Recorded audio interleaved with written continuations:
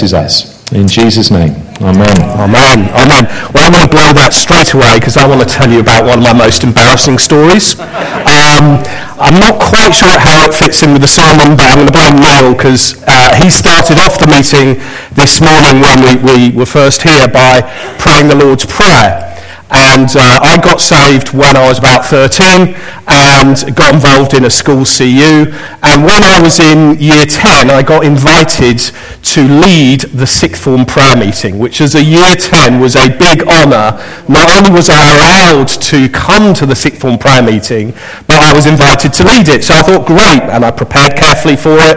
I've been to enough prayer meetings to know how you do it. You know, you start off encouraging people to pray, setting out, leading them through things to pray. And I thought, at the end of it, the prayers have started to die down. I thought, okay, what I'll do is I'll start us off praying the Lord's Prayer.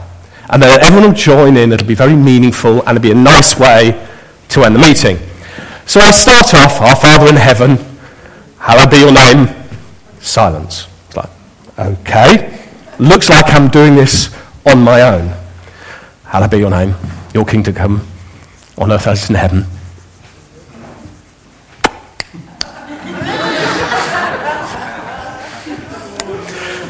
There then followed 5 minutes of very painful, bindweed-turning silence before someone else closed the meeting and I shuffled off.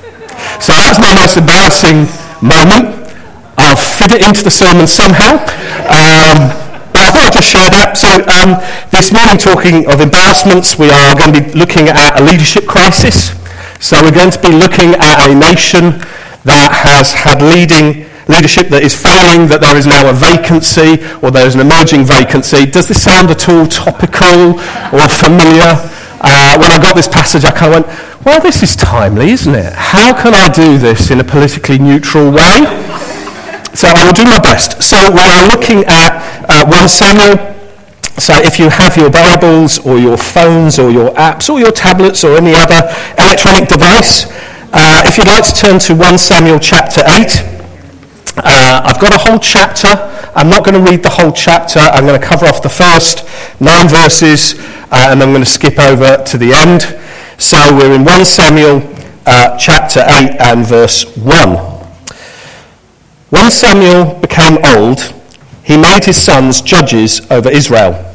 The name of his firstborn was Joel, and the name of his second, Abijah. They were judges in Beersheba. Yet his sons did not walk in his ways, but turned aside after gain. They took bribes and perverted justice. Then all the elders of Israel gathered together and came to Samuel at Ramah and said to him, "Behold, you're old, and your sons do not walk in your ways. Now appoint for us a king to judge us like all the nations." But the thing displeased Samuel when they said, "Give us a king to judge us." And Samuel prayed to the Lord. And the Lord said to Samuel, "Obey the voice of the people in all that they say to you, for they have not rejected you, but they have rejected me from being king over them. According to all the deeds that they have done, from the day I brought them up out of Egypt, even to this day, forsaking me and serving other gods, so they are doing to you. Now then, obey their voice, and you shall solemnly warn them and show them the ways of the king who shall reign over them." And then Samuel goes on to talk about the ways of the king and what that will mean. And then in verse 19 we read, "Despite that warning, but the people refused to obey the voice of Samuel. They said, 'No, but there shall be a king over us, that we may be like all the other nations, and that our king may judge us, go out before us, and fight our battles.' When Samuel had heard all the words of the Lord, he repeated them in the ears of the Lord. And the Lord said to Samuel, 'Obey their voice and make them a king.' Samuel then said to the men of Israel, 'Go back, every man to his city.'" So just in terms of the context of this passage, We're looking at a darker period in Israel's history. So last week, Neil talked about Eli and his sons and the calling of Samuel. We're now skipping forward about 40 or 50 years, but this is towards the end of the time of the judges. So the judges had ruled over Israel for about 300 years. In terms of history, this is about 1400 BC to 1100 BC. So that's kind of the time scale we're talking about. This passage is thought to be around about 1100 BC. And it had been a time of real failure, I think. So the high point had been the Exodus out of Egypt, when God has set his people free, brought them into the land of Canaan. They had conquered the land of Canaan. But then, like a blancmange sliding down a wall, you have this slow spiritual decline and military failure that happens in the nation of Israel until we get to the real low point that is Eli.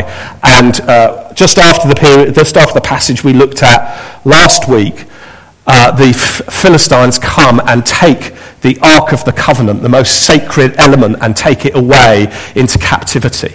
So really the lowest point in the nation. And then you get the rise of Samuel. Samuel comes along, he gets back the Ark, and he restores some kind of stability and sense of God to the nation after this really difficult, dark time.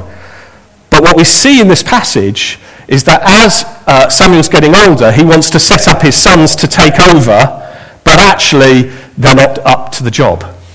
And so the elders, if you like, the 1922 Committee of Israel, come along, the men in grey suits, to Samuel and say to him, look, you're getting old, your sons aren't up to the job, we've got to do something like this. And we look around us and we see in Canaan, you saw all these city-states that had a king.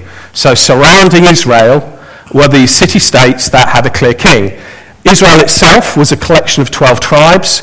You'd got judges that were appointed typically in cities, and there wasn't really this sense of nationhood. It didn't have this sense of nationhood because there wasn't a king that it all kind of surrounded it around. What it was around the religion. It was around the worship of Jehovah. But there was this sense that there was nothing collective. So in terms of national identity, it was tied up with Jehovah and the relationship between being God's people. But actually they wanted a king, something that gave them that sense of identity. So they come and they say, give us a king.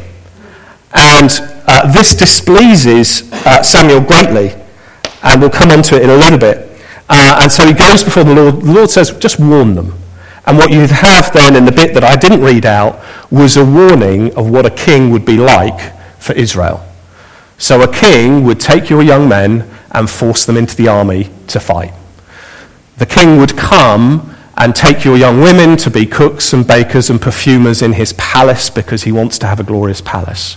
He would come and take your money and your tithes that belong to God, come and take those and take them for his own lifestyle. And then he would suppress your freedom and rule over you so that you call out to God and God will not hear. And that's the solemn warning. And yet, we then pick up in 19, the word that's used there is that Israel hardens their heart. And the elders harden their heart and they say, no, give us a king. And then Samuel at the end of it, almost in a fit of pique, he goes to God. God says, give him a king. And he goes, right, go home.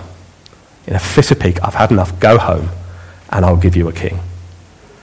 So it's really quite a sombering passage. And there's three things I want to draw out of it.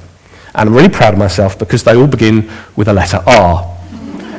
That, however, gives me a bit of a challenge in terms of referring to them in the plural.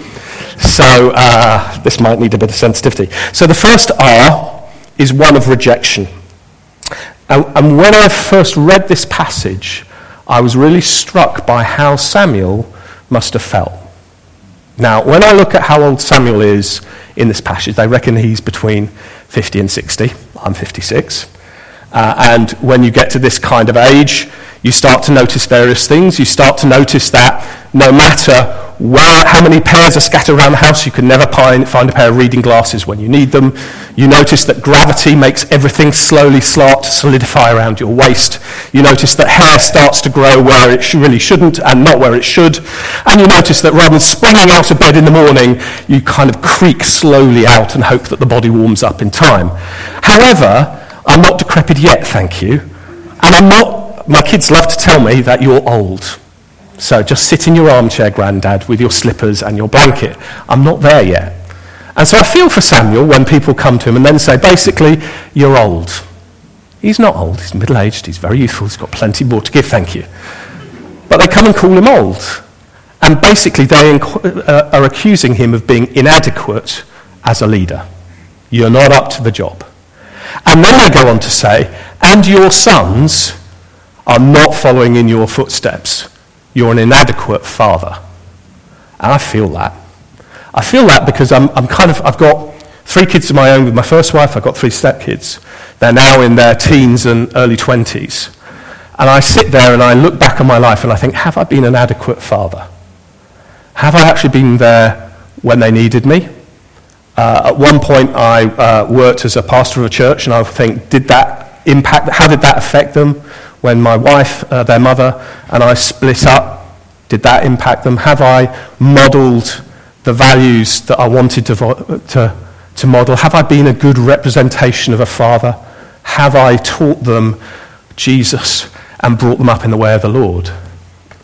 And I think it must be really hard for Samuel to be accused, basically being inadequate as a man, you're old, inadequate as a father, and inadequate as a leader. And so I feel for him. I really feel for him. And yet, what I find interesting is the way he responds to that rejection and those accusations. He doesn't sit there and stew, which is what I would do. I'd sit there and go, do you know what I've done for you? Rather than that, he takes it to God. And then he hears from God, it's not about you. It's not about you, it was about me. They weren't rejecting you, they're rejecting me. And you know what? You probably are inadequate, but actually I am more than adequate to be the Lord of Israel. And I think this is a challenge that every Christian parent faces. And it's easy to think that our children and their spiritual health is down to us. And it's for our friends and families as well, those who we want to see saved, those who we want to know Jesus. We kind of sit there and we can beat ourselves up. I find it very easy to beat myself up and going, have I actually done enough? Have I been a good witness? And I felt God, when I was beating myself up about this, I felt God come to me and say, it's the Lord who saves, not you. There's nothing I can do to make anyone else a Christian, because ultimately it is God who chooses, God who speaks, God who opens the eyes, and God who gives faith to believe. So this morning, if you're feeling under pressure or under guilt or feeling, have I been good enough? Know this, it's not on you. It's not about you. It's about Jesus. So just release that burden on you. It's about Jesus. He is the one who saves. He is the one who restores. He is the one who redeems. And it is our privilege sometimes that he uses us and cooperates with us to deliver that. That's a real privilege, but it's not about us. So that's my first R. My second R is reasonable. Actually, the elders had a reasonable request.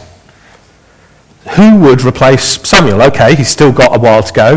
We actually know he lives on about another 20 or 30 years after this period during the lifetime of Saul. So he still had some time to go, but it was a valid question to start asking, who is going to lead the nation of Israel when Samuel isn't there, and particularly since his sons don't seem to be up to the job?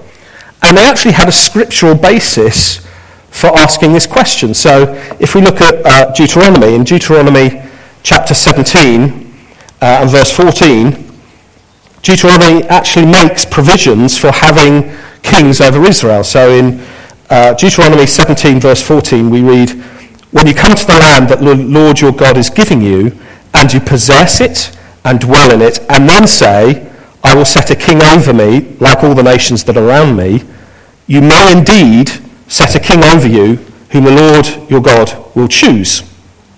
So you can kind of imagine, it's not here in the passage, but you can imagine a cheeky elder coming along and going, look, this is what it says in Deuteronomy. We're just claiming, it just says here, Deuteronomy 17, give us a king, and you've got to give us a king. So it was a reasonable request. Asking for a king in of itself was not an act of rebellion. It was actually in line with what Scripture had foreseen. It made good sense. It made good sense to have a king who would unite the tribes and bring the tribes together. However, ultimately it was the political manifestation of a spiritual problem. And the spiritual problem was that the heart of Israel had rejected God. And in the warning, Samuel tells the people that the king will take their service, take their loyalty, take their tithes, and take their freedom. All of the things that belong to Yahweh. So that the king would usurp the position that Yahweh took as over the nation. But in their place, they say that's fine. They explicitly reject God. In their response, they say, actually, we know all that. We still want a king.